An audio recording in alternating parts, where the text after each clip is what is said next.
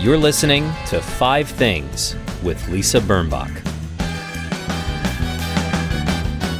Hi, it's Lisa Birnbach, and this is 5 Things That Make Life Better. My guests this week are my first father-daughter combo. You know actor Joey Pantoliano, or Joey Pants, from his work on Risky Business and The Goonies. He was even in an episode of MASH, the original MASH on TV. He was in The Matrix. He won an Emmy for his role as Ralph in The Sopranos, and many, many more. And you will meet his 29-year-old daughter, Daniella, a filmmaker. They have just begun their new podcast called No Kidding, Me Too, which is their candid discussion about depression and other mental diseases in an attempt to destigmatize them. Joey has devoted a significant portion of his adult life to doing just that through his foundation, his books, his documentary, and now this. All of it under the umbrella of No Kidding, Me Too. Well, boy, time goes fast when you're stuck indoors and not feeling very motivated, doesn't it? I'm not morose or being really serious, but all the same, I haven't really been feeling great. I'm being honest. I have a lot on my mind, and it occurs to me, not for the first time, that my brain is resembling my cluttered desk. And yes, I intend to straighten them both up or out. Straighten them both. Straighten them out. Yeah. I have so much to be grateful for, so much. And yet I feel somehow stuck. That's my own doing. No one's taped adhesive to me. As Cher said in Moonstruck, the only movie about Italian Americans that Joey Pants wasn't in, snap out of it. And so I will. But I just want to add my voice to the large chorus that is trying to find the best meaning and purpose in the gloom of the pandemic. We are not alone. But before I speak to the pantses, here are my 5 things that make life better. Number 1. I got my second vaccine. Thank you, underlying conditions. My side effects were principally headaches, or maybe one enormous headache that lasted a few days, but hey, it's better than having COVID. Number 2, a feeling of competence that I have felt and that has grown since we've been shut down. I've taught myself how to bake with occasionally very good results. I have improved my cooking skills and my repertoire. I can look at my pantry and suddenly, instead of thinking, ugh, look at all that, I can make a tasty meal out of what I find there. I know how to be a telemedicine patient. I'm taking care of my fella, and I'm taking care of our puppy, so I'm doing okay.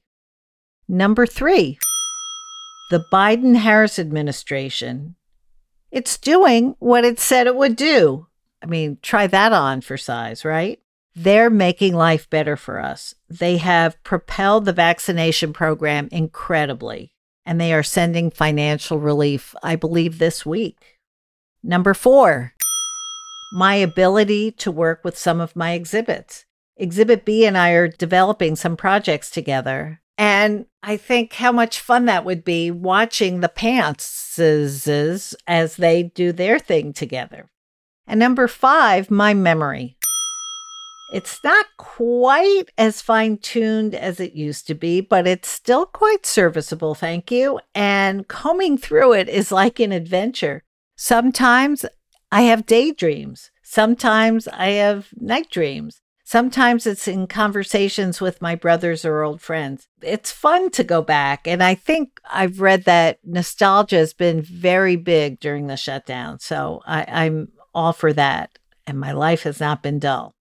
Coming up, the man behind You're Kidding, Me Too, and his exhibit, Joey and Daniella Pants. Don't go away.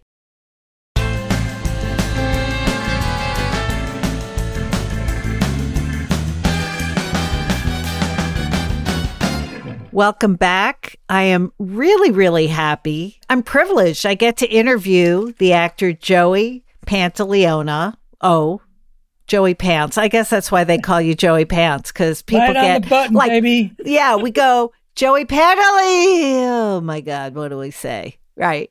And special guest, his daughter, Daniella, and you have launched a new podcast of your own called No Kidding, Me Too. Welcome, welcome. Thanks for nice having to us. see you. Yeah, well, mental health is on my mind. It's been on your minds for a long time.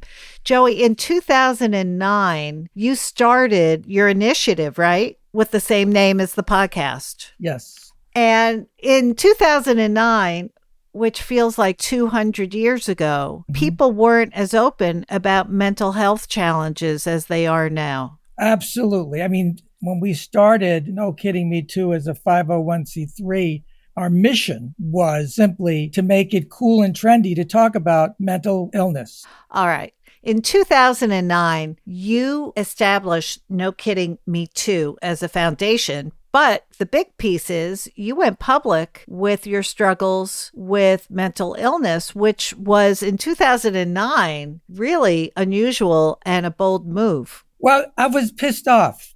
In my recovery, working with a doctor, a psychiatrist, and discovering that I had a disease called clinical depression, I felt liberated. I was excited that I had a disease that I always thought it was a character defect, that this overwhelming feeling would sometimes cripple me. And I would I'm just weak. And if I was strong, I could take care of it. So when the doctor told me it was a disease that could be treated cognitively, discussing unresolved traumatic past, and also the use of dopamine inhibitors, antidepressants to kind of create a bridge to get me to a place where I could actually function again. I was excited about all of this. This was great news for me. And when I actually got to the point where I was able to go back to work, I went to, which is not unusual, You get a job and then you go get a physical because the insurance company is betting that you're not going to drop dead. Right. And a couple of days later, my lawyer called to say, well, they're not going to insure you because you're taking antidepressants. So they want to be indemnified. You sign a waiver saying that if you have a nervous breakdown while filming, it's going to be your financial responsibility. I said, well, that would cover about 2.5 days and then I'd be broke. I said, well, what if I have a heart attack? And he says, no, if you have a heart attack, you're fine. I said, well, I take statins because I have a history of heart disease, and I take antidepressants because I have a history of mental disease. Why are they discriminating against my brain? Why is it that it's okay, that my heart's covered, but my brain's not? And that's when I actually called John Hook, who is over at Creative Coalition. And I said, I want to do something about this. My lawyer and my agent said, what are you, nuts? They're not going to hire you. I said, well, they know I'm nuts. And yes, I'm nuts. And that began the journey. Was Yes, I'm Nuts a backup title? Yes, I'm nuts. Yes, I'm nuts. What are you, crazy? No, my favorite line is, what are you, nuts? There's nothing wrong with you. Yeah, exactly. Exactly. Well, I mean, that's very poignant. And it's a really great point that there's a fear of something portentous with mental illness.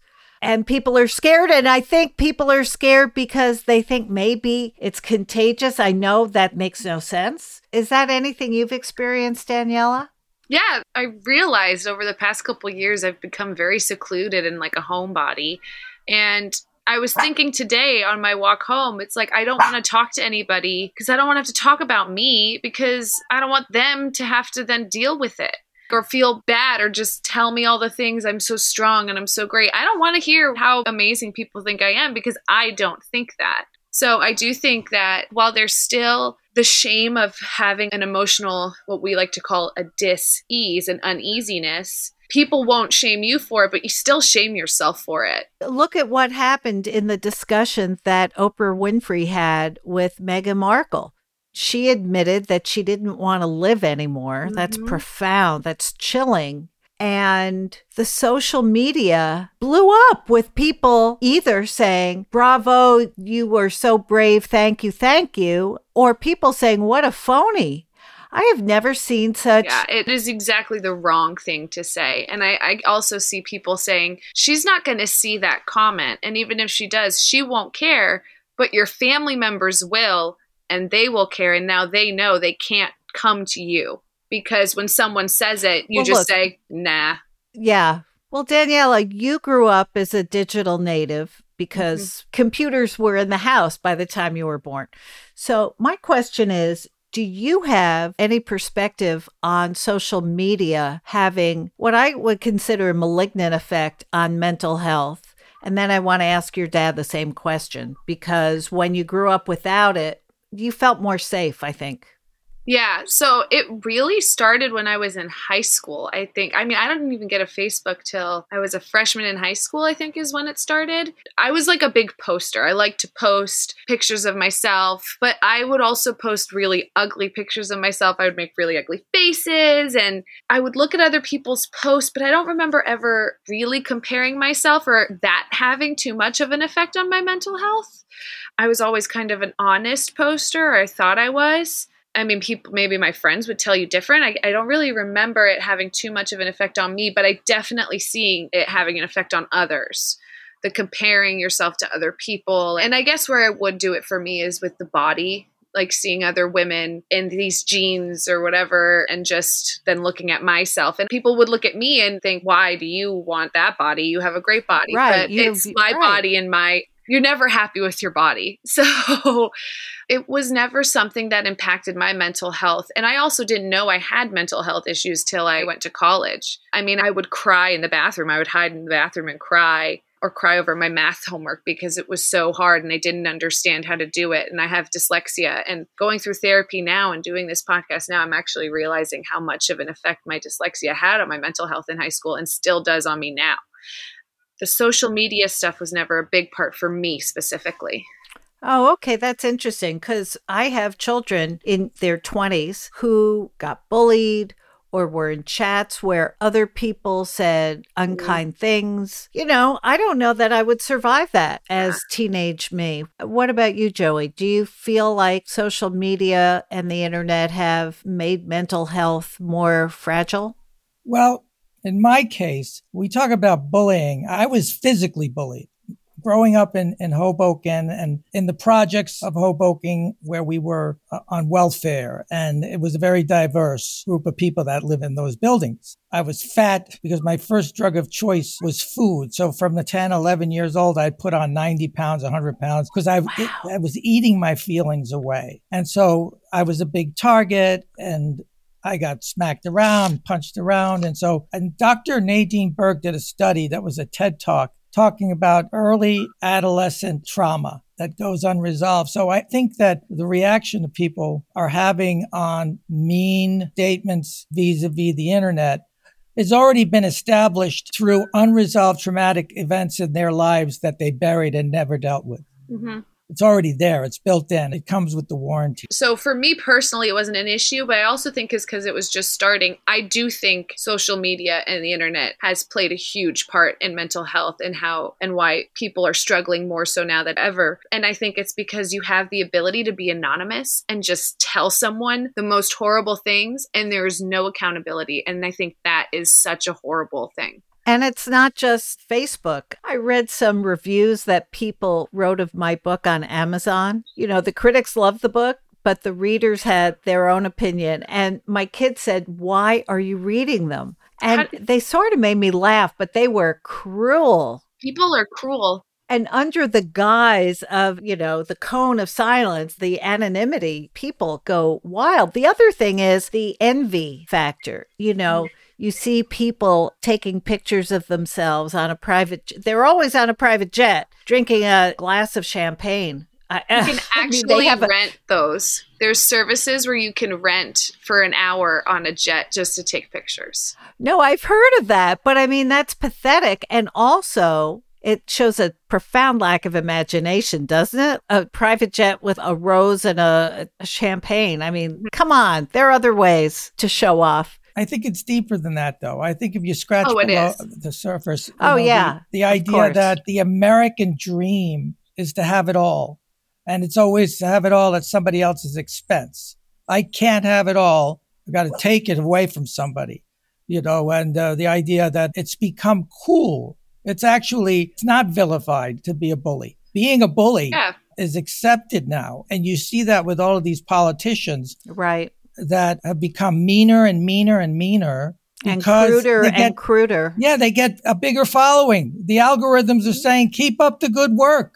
Donald Trump was literally president. There's no You're accountability for your actions. And I think along with social media, I think reality television played a big part in it too, because you literally couldn't give agree more. people who are horrible people a TV show. So you're rewarding bad behavior. But again, these people You don't may be my understand that daughter because I've said exactly that.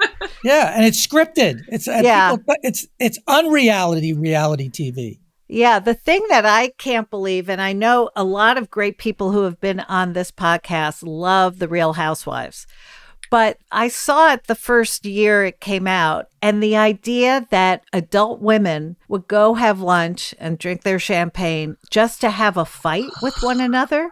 Who has a fight like that? They're always fighting. Can't you find 5 people who get along? Right. Yeah. So, well, but if you did, no one's going to watch they that. wouldn't be on boring. television. Right. Well, this is created again.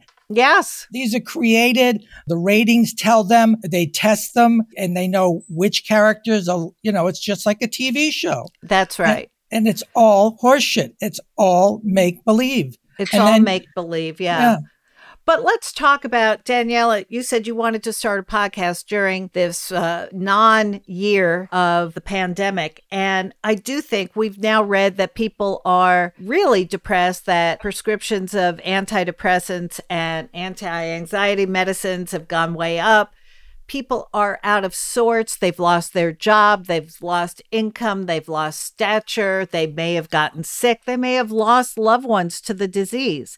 So everybody's feeling kind of fragile and a little broken. How is the podcast going to come to their rescue? So I think it was the perfect time to do it because for the first time, we always knew the answer to feeling better about your mental and emotional health was to talk about it. It's always the answer. Therapy's been around forever. Writing in a journal to let it out. You can't keep it in. But no one ever did it. It was always so hard. Even me, who advocates for it, when I talk to a friend, I say I'm fine, and I'm not freaking fine. But I don't want to get into it. I don't want it to be their problem. I just don't want to talk about it because I don't know the answers. And I think for the first time, maybe in the history of the world, every single person on this earth just experienced 2020 and COVID. And we all now know what it's like to feel lost, to feel scared, to feel depressed, to feel alone. Some people were literally alone in their houses and they couldn't leave to feel lost. Still are. Yeah. And still are. There are some people who are still so scared. When I go into a restaurant, I still feel like, should I be here? I went out for my birthday, small group who I see in my COVID bubble, socially distant. We did archery in a restaurant. And the whole time getting ready, putting makeup on, I was like, this feels so wrong. I had a knot in my stomach. I was like, this doesn't feel right. Because for a year and still in some place, you can't do that. You weren't supposed to do that.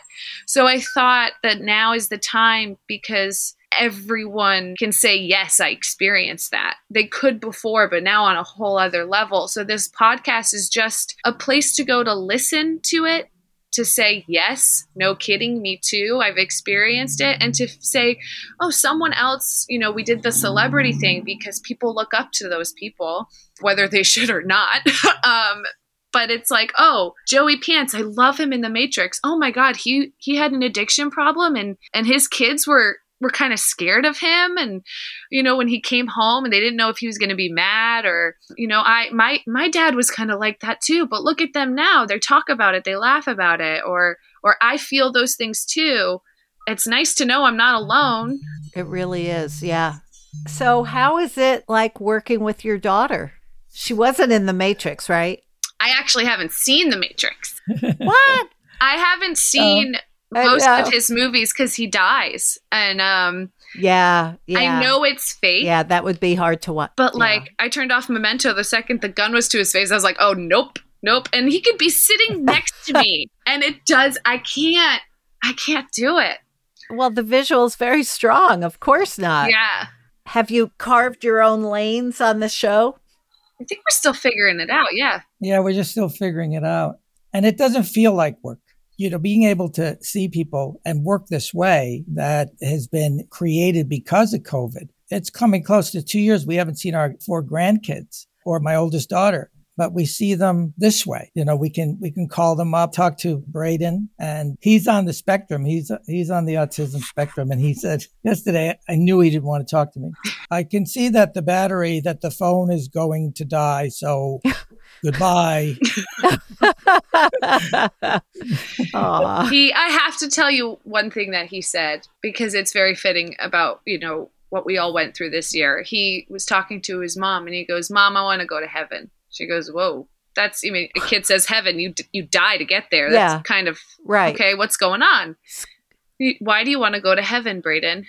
Because COVID has made my life hell. How old is Braden? He's 9. I think he's 9. Wow. He was 8 when he said it. Yeah. Wow, that's great. But, kids are feeling it. Right. Kids are feeling it. Probably more so than anyone else, because they're not supposed to have responsibilities. They're just supposed to go to school, play with their friends. They can't do that. I have a grandson who's almost 2 years old. He's never met another kid. Our littlest nephews and grandkids, same thing. It's wild. Yeah. The thing that we were given as young people were work hard, go to school, get a good education, get a great job, get married, have children, and then you'll be happy. Right. If you're lucky enough to achieve those goals and you discover that there's this big gaping hole inside your chest, it's like, wait a minute, why? You didn't tell me about this feeling. Yeah. And one of the reasons why I started No Kidding Me Too, and why we continue to talk about this, was to make it okay to talk about your feelings. And we called it a brain disease back when we started, but it's not a brain disease. As far as I'm concerned, I've never felt my depression in my head. It's always been in the center of my chest. And I'm no doctor, so I can say this, but I think it's more like a spiritual disease. I feel it, and it's not permanent. And a lot of people think that mental illness is permanent. And I look at mental emotional diseasiness as something that comes and goes, like the flu. You could get the flu holding a bucket at the edge of your bed. Nobody's going to come in there and say, "Hey, Joey, cut it out. Put the bucket down. Stop throwing up. Pull yourself up by your bootstraps and get to work." Right. No, because it's socially acceptable. You get the flu, you go to bed, and you drink plenty of water. Yeah, you vomit you privately. do what you have to do. Yeah. So the idea of openly discussing it, and here we are 12 years later, it's become cooler. When we started talking about my disease, and I made the documentary with 6 individuals, different mindsets, different brain styles, back then, it was cooler to be an alcoholic than it was to be addicted to cocaine. So people would say, "Oh yeah, I'm an alcoholic. It's not cocaine." When I started going to 12-step programs, my sponsor, my AA sponsor, said, "Hey, look, call your mental illness alcoholism, just so you can get in the room." Uh-huh. And people were like, "Oh yeah, my son has been diagnosed as schizophrenic, but we call it bipolar disorder." Americans are so into labeling stuff. Then when you accept your emotional disease, you identify yourself by your diagnoses or by the medication you're taking. Mm-hmm. Instead of just like when I was a kid, you walk into the kitchen, they go, "Hey, mommy's in a bad mood." So it's a mood disease, right? Mommy's in a bad mood. Right. Oh shit. Yeah. You got to whisper, right? Daddy's home. Yeah, right. Yeah, exactly. And we all identify. I mean, listen, we've all gone through it. That's the funny thing. And I say this all the time. There are those of us who know we are nuts, and there are those of us who haven't found out yet. Yeah, I think that's right. And I think that's right, particularly now. We're all feeling vulnerable. And I'm also reading that we're all losing our hair. And Joey, you're always a first then too. A leader. Yeah, we're all these copying firsts. you. Yeah, exactly. Tell me how your mental health feels as a result of your podcast and what the early reports are from your guests and listeners. Well, we only debuted yesterday, so okay. I don't know what the feedback is yet.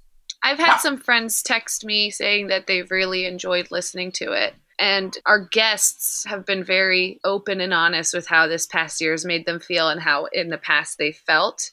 And it seems after we talk, everyone feels really good. And my dad and I, after almost every episode, have been like, wow, that feels so good. It's like, that's the point. Yeah. Like, just It's talk a about therapy it. session for everybody. Yeah. And Yeah. even if we don't talk about mental health specifically the whole time, like we're still figuring out how to interview people. So my dad talks about film with them. They tell us stories of their careers. And then we get into some of the emotional stuff too. So it's been very easy and eye-opening. And I think a really good judge of it is our producer who does our sound.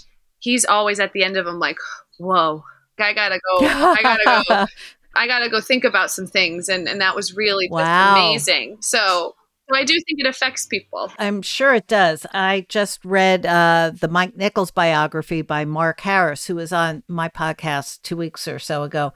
And I'm reading about a director with his company out in some remote place on location. And Joey, you know what this is like. If the director's having a bad day, or is not a nice person, as it turns out, or is a nice person but is stressed out beyond belief, that is going to have a significant impact on the life of that group of people. And the movie may suffer as a result of it. I know that it's such a complicated thing, the stress level of making a movie. But I've noticed that some directors, especially when they're working with big stars and they get frustrated by their actors, they'll find a lesser actor to dump on as an escape valve. Makes sense. And I remember one time I was working on a movie and this minor director started working on this actor, just humiliating him in front of a whole cast and crew. And I think part of him wanted to get him to, to feel a certain way so he could say, roll him without believing or seeing if the guy had it in him to start. Like, I got to direct you guys before. Well, you hired them because they walked in the room and they had something there. So this guy started crying. This actor started crying. And the director said, look at you, you big baby. Why don't you grow a pair of balls and act like a man in front of everybody? Oh, wow. And I'll never forget this. The production manager said, okay, we're breaking for lunch, and the director turned on him and he said, we're not breaking for lunch until we get this shot. And the production manager said, look at you, pussy. We're breaking for lunch. And if you don't like it, you grow a pair of balls and meet me outside. And 120 people started cheering. Wow. So there are these instances where we all see it happening. We know what's happening. It's a lot like home. I once heard it described as that fight or flight. It's like, okay, you're in the woods and you see a bear and you got to decide whether it's time to run or just stand still. But when it's mommy, mommy's the bear, and every day she comes into the kitchen and you don't know whether you're going to get a bear or a lamb in the same breath. I actually remember a time my dad was yelling at me, and I don't know why. It probably was like over... Because you deserved it. Probably, right? You were asking for it, Daniella. And my response, my trauma-conditioned response is flight. It is paralyzing. I just take it, and my eyes well up. And I then remembered my dad yelling at me because I wasn't standing up for myself. He's like, what the fuck are you doing? Yell at me. Tell me I'm being a fucking asshole, And I couldn't do it. So I think what people don't realize is that every human has a past. And when the director is talking to that actor, they could be triggering a trauma response. My therapist tells me every time I'm in a conflict or confronting situation, even if it's just talking to my boyfriend about how the relationship is going, it's a good conversation. My trauma response is, this is bad, and I just cry and I don't do anything. So I think people need to be kinder and realize that. And glad that production manager stood up for him, because that actor couldn't stand up for himself, which a lot of people can't. Well, kindness is what we really do need. And it does feel like, since they're very kind people in the White House now, if the trickle-down effect is still working, who knows? I hope so. That we will start to just listen better and have some compassion and That makes all the difference. And I have to thank you both for bravely coming forward and helping others who are struggling. If you could help me with a hair loss too, I think my hair's gotten thinner during this plague, but just turn on the TV. There are 9,000 commercials. There are. And by the way, lately I've been getting a million commercials on Instagram for online mental health support. Can you, just before we go to our 5 things or your 11 things or whatever it is, could you tell me what you think of those online therapy companies and whether they actually are worth investigating if you know anybody who uses them? I like the idea of it a lot. A year or two ago, was having a really bad week and looked into signing up for one because my insurance doesn't, do therapy. But then I think I didn't do it. Shock. I don't know why. I think I was just like, it's not going to help. But I think, finance has got a lot to do with this. Yes, yeah, I think so too. To be honest, the bank account was not able to do it. So I think that was probably it. I think finances have a lot to do with it. I think the concept of being able to have a regularly scheduled phone call, 15 minutes a time or a week or a day or whatever it is. I mean, it's better than nothing, right? Yeah. I agree. I'm all for it. I found that since COVID, there are tons of 12-step programs where you actually now do have anonymity. You don't have to press the video button. You can even change your name, and you just listen to people talk and talk about your day, what's going on. People just listen and you feel better. I think the ability to be able to take a walk and do a program, for a half hour with your therapist so that you're moving and you're creating dopamine and serotonin is also a fantastic idea. But again, it's because people have demonized sensitivity. What we're trying to encourage is emotional intimacy, to talk about your feelings in a way that you feel less alone and people can identify with you. It's like, what police officers do in hostage situations is that they identify themselves by their name so that you humanize the situation. And I think that's very important today. And the idea that, since we started No Kidding Me Too, it has become more and more high profile people are becoming more and more honest about what's really troubling them. And they've had great success in feeling better about their lives. That's great. That's great. Well, on that upbeat note, let's talk about your lists because you both really prepared great lists. How about, Daniella, you do your list first? We'll just go through it really fast and then we'll do your dad's. All right. So number 1, Danny. This is my family. They've stuck by you through thick and thick. Through thick and thin.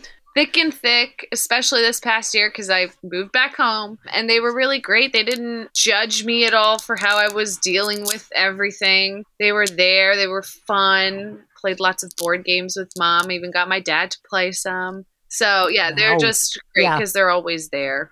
Number 2. My dogs. I got my own puppy.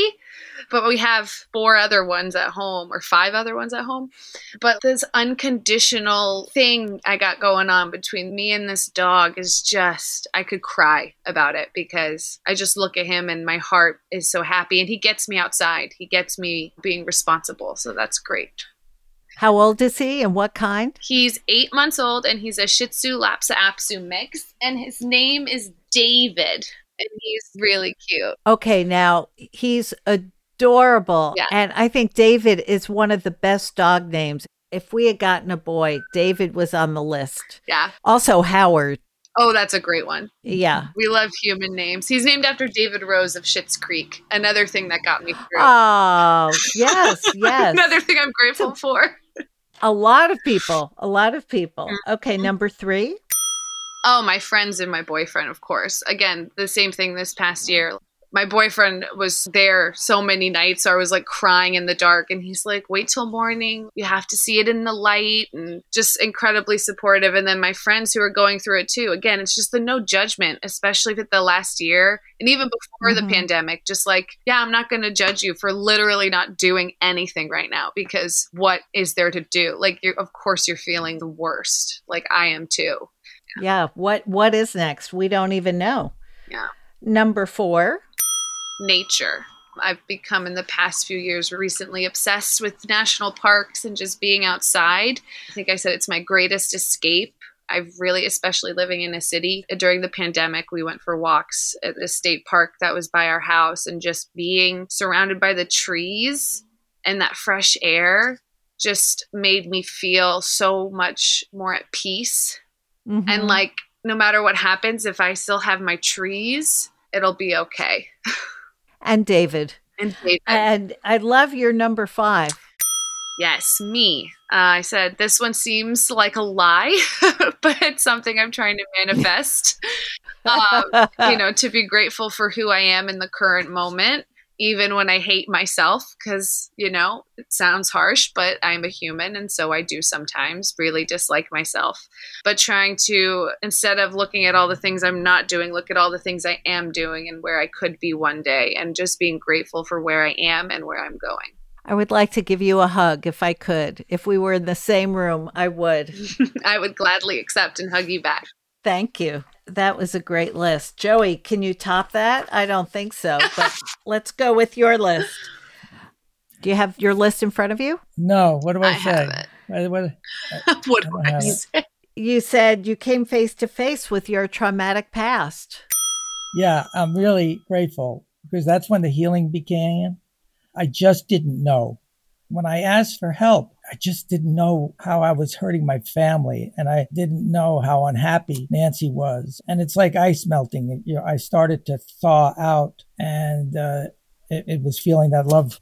I have 4 kids, and some of them didn't like me, but they all loved me. I was the only one that did. Let's be completely honest. And you didn't even like him that much.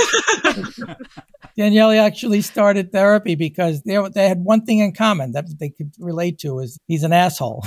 He was never an asshole to me, really. Right. Because she's my favorite. Yeah. Where are you in the birth order? I'm my dad's first daughter, second child, and my mom's second daughter, second child. Gotcha. Very interesting. Number 2, patient loved ones who knew I was nuts before I did. Yeah, kind of covered that just now. That when I realized it, I would say, "Hey, guess what?" And they go, "Oh, we knew that years ago." Yeah, okay. I guess you didn't get the memo, Joey. Yeah, you were the one who didn't get the memo. That's so interesting. Number 3, you said winter and spring. Yeah, that's again nature. The idea of a hard winter. And then spring comes, and winter is why I want to say death, that it's dying, that everything dies. And then spring comes and it's a rebirthing. And so I really appreciate, like today, I had a couple of geese that were flying. It's like 50 degrees here, and we live on a pond. And the geese were flying, and they wanted to land on the pond, but they couldn't. They were just going like, okay, Where do we go? Where do we go? It's magnificent. And I didn't notice that for the longest time. We lived here for 20 years. And wow. Danny was talking about the state park where we were taking nature walks. Well, it was because of COVID that we actually discovered that there was a state park, 60 acres, that was literally a quarter of a block away from our house, and we didn't know it. I didn't know it. Wow. 20 years in. Yeah. Well, when you're depressed, when you're unstable, when you're drunk, you're all about you. You don't see anything outside of you. Of course, that makes sense. Okay, number 4, you said, thank God I found the pony. Oh, yeah. There's a great story, joke. There is a pessimist and an optimist, and they're in a room. They're trapped in a room. And the pessimist says, oh, my God, this is terrible. This room is filled with shit. It's horrible. We're never going to get out. And the optimist says, yeah, but somewhere in here, there's a pony. And I've been living, surrounded and basking in my metaphorical poop.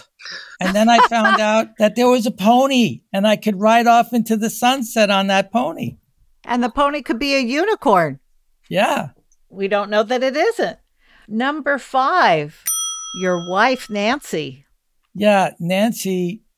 I think for 15 years, I was waiting for Nancy to turn into my mother. My mom loved me, but it was conditional love. I never knew what unconditional love was.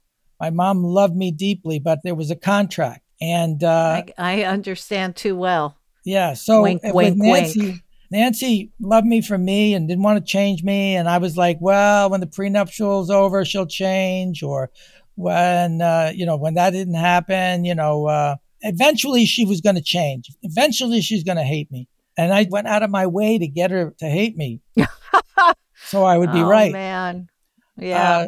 And thank God for Nancy, because she was always there for the kids when I wasn't. And I wasn't a lot.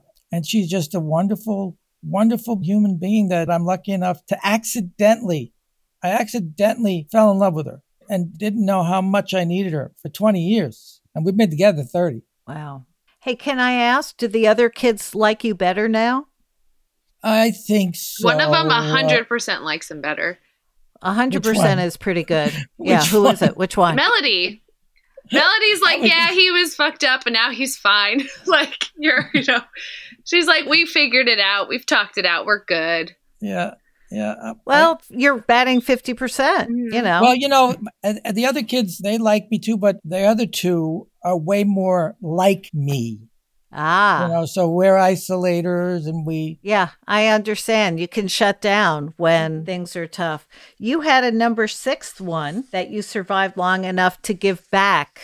That's because I can't count. Yeah, I survived long enough to be able to give back all of the mentorship. People that saw something in me when I didn't see it. Danny was talking about that at the very beginning of this conversation. Yes.